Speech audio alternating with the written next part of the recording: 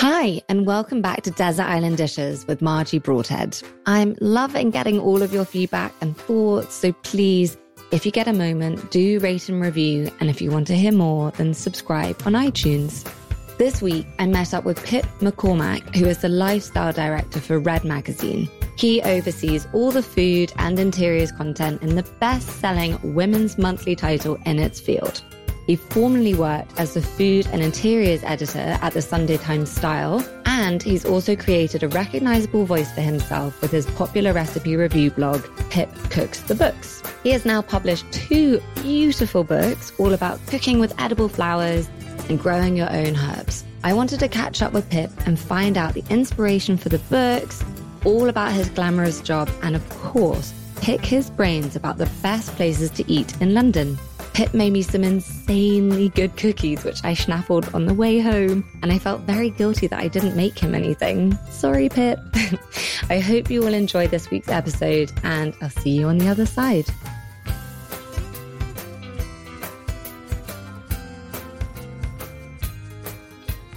So, although you're known for many amazing things, I first came across you when you wrote your blog, Pip Cooks the Books, which was frank, and I hope you don't mind me saying, but it was deliciously bitchy. So rather than just testing out recipe books, you actually did exactly what the recipe said. And that's not that easy because we like to meddle, and, if something's boiling dry, we fix it. If you run out of something, you can just add something else. But you didn't do that. And the consequences were often hilarious.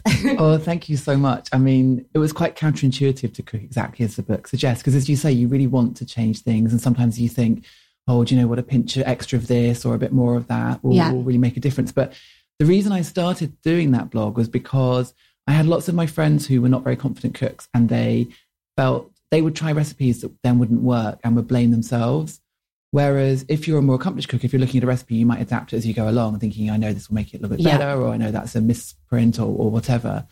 And so I thought by doing this, it would sort of highlight which books were really good for anybody just to follow who wasn't a confident cook, also might shame people into editing or triple testing their recipes a little bit more than they did. It was really fun to do because when I was writing about it, I would write about my stresses in the kitchen, and then my friends setting up a dinner party and getting drunk, and sort of it was more about the whole evening. It sounded really fun to write, which is it was a really good sign. It was really fun, but I had to do everything exactly as the recipe suggested. So sometimes you might cut corners, ordinarily, and you might sort of do something a little bit cheaper, or you might kind of try something a bit quicker. Whereas with these, I really felt like I had to get every ingredient exactly as suggested. And I remember it was spending pounds and pounds and pounds doing these recipes, and it kind of culminated in me doing this wonderful Simon Hopkinson Sunday lunch menu that was 7 courses and cost me over £100 for 4 people.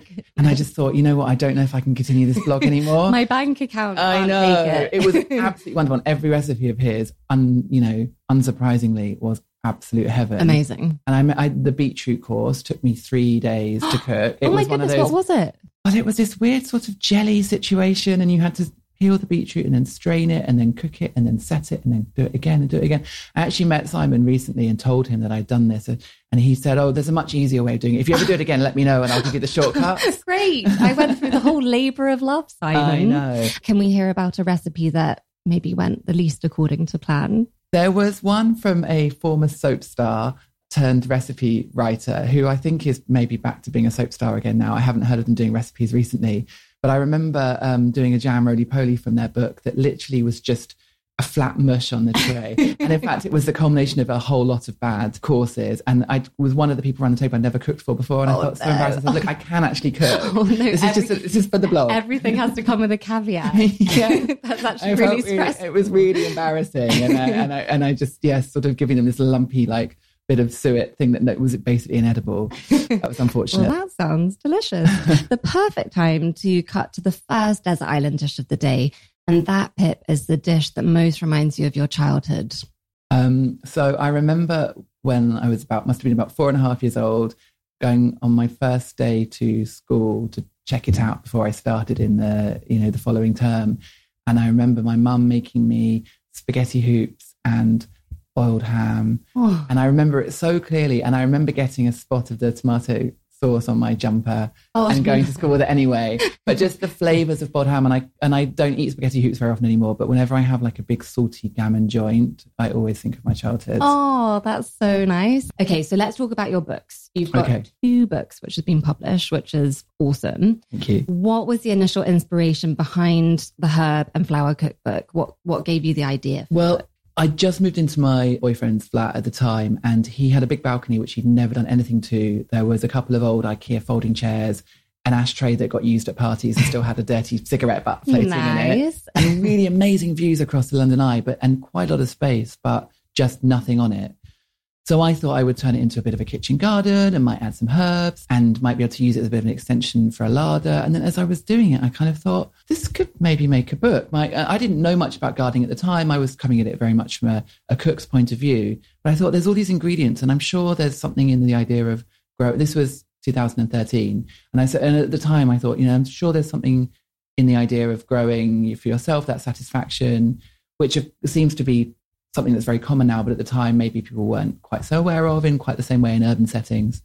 So I started cooking all these recipes with stuff from the balcony, and then that sort of gradually became amazing. I read somewhere that your balcony has been described as the mini hanging gardens of Southwark, which sounds beautiful. Thank you. I mean, I did come up with that description myself. Nothing wrong with material. That. No. But yeah, I mean, we had these hanging gardens at the side, wall garden. And the problem I have is I'm not very good at keeping plants alive. Sadly. My goodness, me neither. And I sort of learned not to take it personally, and the plants just die. And especially in London when they're high up and there's wind and there's seasons and there's rain and everything else. So every time there was a photo shoot on the balcony, I used to have to run to B&Q and get loads of other pots. Oh my God, I love that. The herbs would always do all right, but then the extra kind of supporting greenery would need a bit of extra love. Oh, I actually find that really encouraging, because I was going to ask if you've always been a good gardener, and I like that.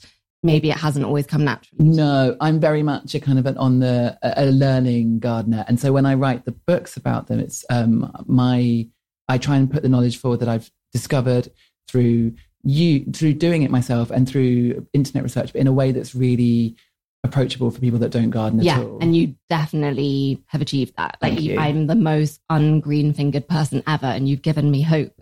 Thank you very much. I wondered, for people like me who don't know where to start, what's the easiest herb or flower to grow? Mint. Mint? Yeah, it springs up. It's so easy to go from seed. Some herbs are actually better to not grow from seed. Like if you buy a rosemary plant, it's actually easier, obviously, of course, because it's already a plant. But actually, I like the sound of that. It's quite hard to get a rosemary seed going. The other thing to remember is that supermarket plants are not made to live forever. Okay. They're the equivalent of battery farmed hens. They're sort of short shelf life. So you shouldn't feel bad. If you replant them, they're not really going to grow. Like if you want to buy a herb plant, get them from a garden centre where they're actually made to grow. Yes, a top tip from Pip. Okay, so moving on to the second desert island dish of the day. What's the first dish that you learnt to cook? So I went to boarding school when I was about 11, and when I came home on holidays, I didn't really have any friends in the area. So I had long summer holidays with not much to do. And so I decided to just learn my way through my mother's cookbooks. And I went through this was the early 90s. And I went through her very dated, even then, cookbook. So she had a lot of Mary Berry. Yeah. She had a lot of 70s dairy cookbook, I think it was. The food photography was incredible. I think there's blogs dedicated to these books now. But Mary Berry's rock cakes was my first thing that I did, and I did them so many times. I think my poor parents were sick of them by the end. You know, I don't think I've ever had a rock cake. Is it like a scone? It's sort of like a cross between a scone and a biscuit. It's a cakey biscuit, like a hard one. Yeah, so it's sort of hard on the outside, and if you get it right, soft on the inside. Is it because it looks like a rock?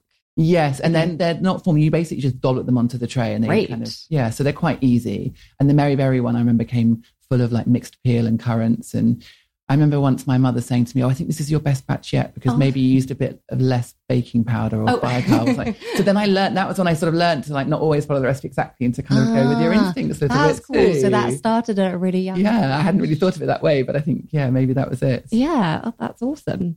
So I think I'm right in saying that you live in Southwark. Yeah. So you obviously have loads of amazing foodie places around you, and obviously road testing restaurants is part of your job. Yes. But where are your favourite places to eat? So my favourite restaurant at the moment is a place called Casa Croûte on Bermondsey Street. It opened probably about 3 or 4 years ago, and it's been my favourite place ever since. It's really small, it's French. The staff are sort of charmingly rude. They sort of shout over your head and they're not really, you don't always acknowledge you, but they kind of, your food always turns up as and when it's meant to. Yeah. And it's amazing and it's tiny and it's bustling and it's perfect for dates. Oh, and what's the best thing that you've had there? What should we order? There's a really incredible rabbit in a mustard sauce dish, which sounds heavy and not very current, but it's just perfect. Ooh, really satisfying. Okay. Yeah. A good one. Yeah. Okay. So how about this? I've got a challenge for you. Okay. Someone is coming to London for 24 hours and they need recommendations for breakfast, lunch and supper. You're in charge of planning. Where should they go? Oh, it sounds like they've got a fun day ahead of themselves, a lot of eating. So I would start off, maybe have brunch at the Noppy, Ottolenghi's restaurant in Piccadilly. I think he does the best shakshuka in town and it's just really lovely in there. What makes his... So there's a really nice spiciness to it. It comes with a bit of labneh, which adds a bit of creaminess. The ciabatta that comes on the side is really crispy and drenched in oil. Just all the kind of textures and flavors really work well together. Yeah. And I really like the styling in there. It's sort of chic, but open and light at the same time. It's a nice place to start. And then you're in the middle of town. So I'm going to assume this is a Saturday because that seems like a fun day. Yeah. So then I would suggest heading to Maltby Street Market, which is near where I live, and trying everything you've got going along down there. And then having lunch, maybe at Casa Croûte on Bermondsey Street. Yeah. While you're at that end of town. Then you might need a bit of a break in the afternoon. Maybe might need a walk. Yes, a walk and a nap. And if you are feeling flush, I would then recommend going to Spring at Somerset House. Oh, yes. So wonderful. And Skye Ginjor, the chef there, is such an incredible cook. Amazing. And her way with flavours is wonderful. And the way that she can make 3 things. Like I remember having a veal joint there and it was so tender and it was just served with sage and butter. But the 3 together, she just did it in such a way, it was just perfect. It's the best meal I've ever had. Really? That sounds delicious. It was wonderful. And the dining room was really beautiful. So I would really highly recommend that. She's all about just fresh, simple ingredients, isn't she? In fact, yeah, she is. And she was the first person I really came across using edible flowers all those years ago that was kind of inspired my interest that then launched the book. That's interesting. I remember interviewing her in 2012 at Heckfield Place, which is a hotel which she was attached to down in Hampshire, and we were in the walled garden and she was using like Sicily flowers and very pretty things, and it sort of made me realise that flowers can be more about flavour than just look. Definitely, yeah. We're past the point where people sort of pick off the edible flowers. Yeah, I hope so. It's not just a garnish, I hope so. They are delicious. That's my mission, and it's like a lot of the flowers are just decoration, but things like nasturtiums are so peppery. Marigold is almost like salt in its petals. Obviously, you've got the more floral flavours like rose and lilac and lavender. Yeah. But I think there are some really beautiful savoury ones too. Definitely. Yeah. Did you ever make it to Petersham Nurseries? Not while Skye was there. No, me neither. So annoyed about it. But that Spring feels like a happy place to eat at. Definitely. Now. And then to end off this very piggy day, is there anywhere we can go for pudding? Oh, interesting. Do you know what? So I actually thought that the dessert menu at Sexy Fish was wonderful. Was it? It was so much better than it has sort of any right to be, because Sexy Fish, when it opened, was all about who was going to be there, like which famous people were going to be there, who you were going to spot, what you were going to wear, what music might be on. Quite intimidating. Yeah. And I went when it first opened, and it's Asian-inspired menu anyway, so there's lots of kind of Eastern flavours, which again are not necessarily known for their desserts. No. But the desserts, I remember, were incredible. There were lots of kind of yuzu meringues, and it was really wonderful. And I think it would be a fun place for a nightcap as well. Okay, this sounds like a day that I would definitely like to do. Okay, moving on. What is your favourite sandwich? Well, so I have recently had to become dairy-free after years of not being so. So it's been about 6 months now, which has therefore changed my lunchtime habits quite considerably. Imagine. So I now have peanut butter on everything because it's a really good source of protein. Which I eat a lot of protein anyway. I'm not vegan, but I just find with not having milk and things anyway, like it's just important. So, and it's delicious. So I smother peanut butter on, I really like it on a bagel. Bagels are dairy free as well. And I smother it and then I'll have it with cucumber and cherry tomatoes on top. Wait, hang on a second. I know. Wait, peanut butter, cucumber and tomato. And then mint leaves. I mean, I'm going to trust you. It's left field. Delicious, but that sounds intriguing. That sounds like a pregnancy snack. It does a bit, doesn't it? It sounds like an odd craving. When I do it in the office, people are like, really? But do you know what? Like, Pip, don't you have a cookbook out? I know, but I'm like, trust me, the textures and the flavours. I think the cucumber really like works with peanut butter. Also, like quite a few people in the Red Office of an afternoon 4 p.m. craving would just have an apple dipped in peanut butter. Yeah, it's kind of the same thing. Is it the same? Yeah, sure. Try it. I think you might be pleasantly surprised. I'm going to try. But also the mint at the end gives it that little zhuzh. Yeah, for sure. Okay, I think that might be the most intriguing sandwich choice we've had. Okay, so let's go back to the book for a moment. How did the opportunity to write a book come about? Because it's something that I think people are always keen to hear.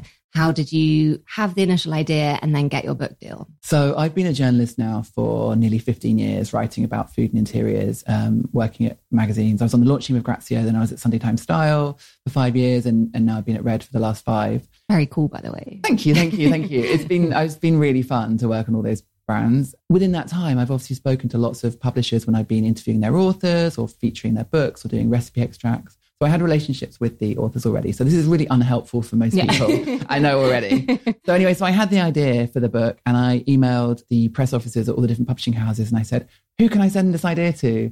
And so they helped me get the idea in front of the right people. And then that's so how it came about. Okay.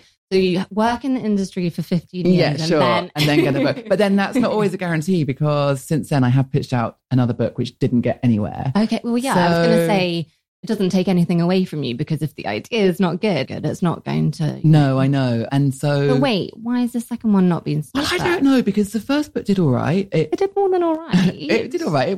It did okay. It won an award and it sort of... and it got stocked in some good places and had some good coverage. You're being very... No, but also like, it didn't like set the world alight. It was, it was never going to compete with, the Ottolenghis or Nigellas of this world. And as my agent said to me when we were looking at the figures, she said, well...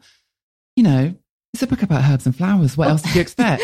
So I think, it did all right. It did all right. So anyway, so I kind of thought the first one had been quite easy to get off the ground. The idea, I guess, seemed right at the time. And I thought, I've done a book already. I've proved myself. I proved I can write a recipe. It'll be easy to do a second book. I was wrong. That is interesting because, you do think like you did prove yourself. Yeah. So anyway, so I pitched out an idea and for whatever reason, it wasn't the right idea at the right time. And I think really what that shows, it does come down to it being as much about the idea as it does about your contacts. Definitely. And it won't be anything bad about you. It's just not the right time for whatever that book might be. Exactly. And publishing is very, very cyclical. So at the time when I was pitching it out, it was a time when people with very big Instagram followings were getting books and people without them weren't. And so that was a factor. And then after that, I tried again a little bit later. And that was a time when everybody was focusing on clean eating. And that's all anybody wanted because clean eating was really selling and those books are selling. So it's about sort of picking your moment and having the right idea at the right time, I think. Yeah, sure. I think that's... So I'm trying not to take it too personally. No, absolutely. Don't take it personally. You're definitely going to get more stuff published for sure. And the actual practicalities of writing the book, how long did it take and what was the biggest challenge for you? So the biggest challenge for that book was that the turnaround was quite quick. So I pitched it out in the March and because of it being about herbs and flowers, they wanted it to come out the following spring. Yeah. So it needed to be completely finished, written and shot by September in order for them to then get it all laid out. And when you say you pitched it in the spring, does that mean... So I had the idea. I was literally putting the herbs on the balcony. It was spring, so I thought, now's the time to put a few herbs on the balcony. Pitched the idea in March. Oh my goodness. They commissioned it. September. They commissioned it in the April and then I had to send it around, of course, while doing a full-time job. Oh. But you know what? I'd been on a newspaper for 5 years at that point on a week and on a Sunday Times. So I was used to deadlines. So actually having a deadline was quite good for me. And if you want something done, ask a busy person. Yeah. And it was, yeah, true. But also I think I have in the distant past, I have tried to write novels before and not got anywhere with them. And I think novel to me feels like an insurmountable task that, you're starting and you've got 100,000 words ahead of you and you're like, where do you even begin? Whereas a recipe book is really episodic. So, I'd get up at 6 a.m. and I'd test a recipe and then maybe on my lunch break, I would write it up and then that was one more recipe done. And then you can be more methodical. And it felt like much more achievable because you could break it down. Ooh, that's exciting. Does that mean maybe there's a novel in the work? No, there definitely isn't a novel in the work because it's so bloody hard to write a novel. Oh my gosh. Never say never, Pip. Okay, fifth desert island dish of the day. What is the dish that you eat the most often? So at the moment it's chicken breast. Okay. Because I am on this diet where I have to eat 4,000 calories a day, including 150 grams of protein a day. 4,000? Yes, because I'm working out a lot and bulking up. I was going to say, your arms are very impressive. Thank you so much. So I have to eat to support that. Is this just for fun? Yeah, it's just for fun. And because I'm single, so, okay, you're looking great. Thank you. So, you've got to do what you can when you find yourself 36 and single. So yeah, at the moment, all I'm eating is chicken breast. And it started on the first or second day. When you say all, isn't just on its own? So I'll have it as a snack. Yeah. So I'll be sat at my desk at 11:30, just joylessly shoving a chicken breast in. But so on the first or second day of doing this about 2 months ago, I thought this is the most awful experience of my life. This is not fun, and food is meant to be fun. And what I love about food is how fun and convivial and wonderful it is. Yeah. And just shoving in a chicken breast for the sake of it really didn't seem fun. However, once you've been doing it for 2 or 3 days, you suddenly start to really enjoy the taste and the enjoyment of actually just being able to eat everything you want whenever you want it, really. So now I find myself dipping chicken breast into a pot of hummus as if it was a crudité. Oh, yeah. Like a cucumber stick. I think I've been known to do that before. And actually now it's really fun. So yeah. It's weird how quickly things can become the norm. Isn't it just? Also, yeah, if eating chicken breast gives me arms like that, I'm going to go home and eat some chicken. So you have worked for some of the biggest names in British media, the Sunday Times, Style, Grazia, and now Red. I wondered, which part of your job do you enjoy the most? It's definitely been the restaurant reviews for sure. I mean, that's like the coolest job. It's so much fun. And, I do it in a completely different way to the way that, the Sunday Times or the papers would do it, where they send in their big name reviewers. I do roundups of Read Online of the best restaurants in Covent Garden, say, or the best restaurants in Soho. So it's not as... So fun. It's really fun. There's a lot less pressure, I think, because I don't have to articulate these wonderful, joyful essays in the way that A.A. Gill did, or Giles Corrin does, or Marina O'Loughlin, who really makes you feel like you can taste the food the way she describes it. It's so beautiful. Yeah. So I don't do any of that, which I would love to do that one day, but at the moment, it's just a fun thing where I pop out for dinner, enjoy it, and then just write up really what I have in pictures and recommend it. What do you do when you don't enjoy it? There have been times where I haven't enjoyed the meal, and in that case, I just don't write it up. Okay. So because you're so nice. Well, also because the reason people come to Read Online for food reviews is because they're looking for ideas and tips. They're not looking for because it can be really enjoyable when you read a review in the papers that slates a restaurant, but that's not what they come to us for. So I don't have to do any of that. So I just ignore it. You do just think. You can understand why people, if that's their job, they have to give an honest opinion, but you just think of the person on the other end of it. It's mortifying. So crushing. And it could have just been an awful day. I know. And also the problem is these reviewers go in, on the day one, week one, whatever. And often it takes time to bed in. Yeah, definitely. And I've been back to restaurants, 6 months later, and they've been greatly improved or completely changed or whatever. And I think it's unfortunate they that change and I guess the opposite can happen too. Like, places can go downhill, and you need to read a review and then act on it as you read it, because it might not be the same in a year. I agree. And I know that Faye Mashler at the Standard is like, known for going in like straight away. Whereas I know that Marina and Jay Rayner tend to sometimes wait a little bit, and it's not always the newest, hottest place. Yeah, because I think that's the thing, isn't it? There are so many different restaurants. It doesn't always have to be the newest place. Like that's what I like about your roundups. It's not always like, this new thing that's opened. It's just in this particular area. These are the places that you should be checking out. Yeah, and I also think it's so difficult to open a restaurant these days and to run it with spiraling costs and staff issues and Brexit and everything else that goes into doing a restaurant.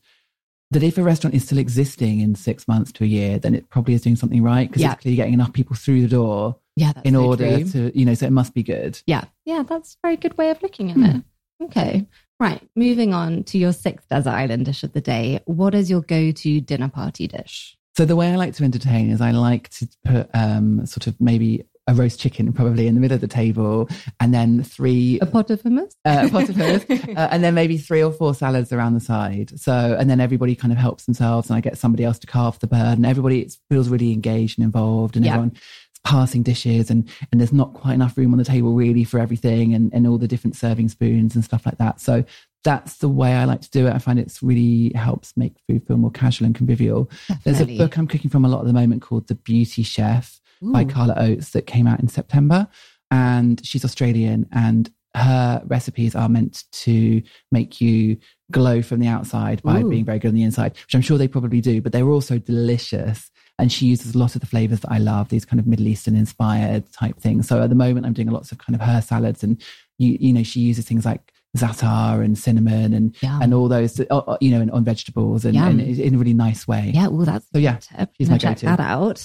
So I'm pretty sure I know the answer to this, but do you like entertaining, and are you a good host? So I love entertaining because I like showing off about my cooking, because I feel like I feel fairly competent in it. Like I haven't got technique. Like I could never be a pastry chef, and my pastry never, like, it tastes okay, but it never looks beautiful. So I don't have the finesse of those, but I feel fairly competent in the kitchen because I've cooked so much. Yeah. So, and I think most of cooking is just confidence. Definitely. So yes, so I do like that because I like showing off. Nigella once said something really interesting, which I always hark back to. And really, when she said it, it was like a light bulb moment for me. Is it? And she said, there's a belief that people who like cooking are very nurturing, but actually I think people who like cooking are just very controlling. And suddenly it just all clicked into place. Oh my God, yeah, that's so true. It's so true, because of course for me, when I'm hosting, that means I get to pick who's around the table. I get to make sure that we're eating something that I know that I'm going to enjoy and everyone else will enjoy. It all comes down to me. Whereas if you go to somebody else's for dinner, you know, I get a bit nervous sometimes around new people, or you worry that you may not have the best time, even though of course it's always lovely to be cooked for. Maybe you're not going to like what they've made. Exactly. Or, you know, there's all these different worries, which is very silly, because of course it's lovely when anybody invites me over for dinner. But I think there's an element of that control that I quite like to have when I've curated the whole evening myself. Oh, that's interesting. Yeah. And so what are your top tips for throwing an awesome dinner party? I like to plan it fairly far in advance. So I will, if I'm got some people coming, I'll probably start looking at recipe books maybe a week or so before, maybe on the Monday. Yeah. Like not in I thought you're going to be like a couple of months before. No, not in a really stressful way, but I'll just sort of start, to make it less stressful. Start thinking of ideas, and it's a really enjoyable thing for me is to pour through the recipe books and pick out what I'm going to cook or remember. And then I'll kind of do the shopping list then, so I know what I've got to get throughout the week. And then also at that point, I'll start thinking about, well, is there anything that can be done in advance? Because that's also the key. So then probably if people are coming on the Saturday, like maybe on the Thursday evening, I'll have prepped a little bit if I'm at home. Yeah. And then on Saturday, you've only got a few little bits to finish off, and then you can just do it. So it's kind of, I think, start thinking about it early, but not in a way that it stresses you out, in a way to calm you. So you've got it in control. Yeah, that's so true. What's the Winston Churchill saying? Like, failing to plan is planning to fail. Oh, yeah. Absolutely. For sure. Very eloquently put by me. Okay, I can't believe it, but we're on to the last desert island dish. And that is the last dish you would eat before being cast off to the desert island. Well, I guess if I'm being cast off to... Oh, I'm not... Okay, see, when I was thinking about this earlier, of course, I forgot we were going to desert island. I was imagining that it was to be my death row meal. Okay, yeah. And I was thinking, if I'm about to be killed, then I can eat dairy again because it doesn't matter. Oh, so I thought, whereas if I'm on an island, I probably don't want to start off feeling ill from eating dairy. No, although I guess you could just like sleep it off. Oh yeah, true. Oh, that's true. And actually, like, let's go out with a bang because I'm going to be eating coconut milk forever. So let's go with dairy. In which case, I'll go back to my dairy loving ways, and I would have a lasagna covered in cheese. I don't like. A lot of people say to me when I tell them I've gone dairy free that they would miss cheese too much. I like cheese. I haven't craved it in any real way. Yeah, because that is the one thing that most people say. Yeah, the hardest thing for me has been Cadbury's Dairy Milk Chocolate. So I would start with a great lasagna covered in cheese and bechamel, and then I would have a slice of Theo Randall's lemon tart, which I have made a dairy-free version of, and it is good, but when it's done with real butter is incredible. What makes his so good? Oh my gosh, the amount of butter and sugar in it. That's always the answer when you're like, funny what that. is it? It's so much butter and so much sugar in it, and it's so delicious. And then a big slab of Cadbury's Dairy Milk. That sounds like a great last meal. Okay, so we're going to send you off to the desert island, but you're allowed to take one luxury item. What are you going to take? So whenever I go on holiday, I always take a lemon zester with me. For like any kind of holiday. Well, I mean, not if I'm going to Ibiza or like clubbing, but normally most of my holidays are in a villa somewhere, and I'll be doing some cooking. Yeah. So I will always take a lemon zester with me. Love that. Yeah, because they never have them. No, and the lemon zest changes everything. And I'm assuming on this desert island there might be some kind of citrus fruit. Maybe. I mean, sure, crossed. Why not? So I would take a lemon zester so that I can add that to any like weird things that I find growing on the island. Yes, I love that. You are very welcome to have that. Thank you. Thank you so much for letting us. Thank you so much. Island dishes. Thank you. Right, so I need to make that delicious sounding 24 hours eating extravaganza in London happen immediately. It sounds so good. What are we all thinking about the unusual combination of peanut butter, tomato, cucumber and mint? There is never any judgment on this podcast, and I vow to keep an open mind until I try it. Thank you for listening, and until next time, you can come and find me on Instagram at Made by Margie, and you can read about other episodes at desertislanddishespodcast.com. Bye.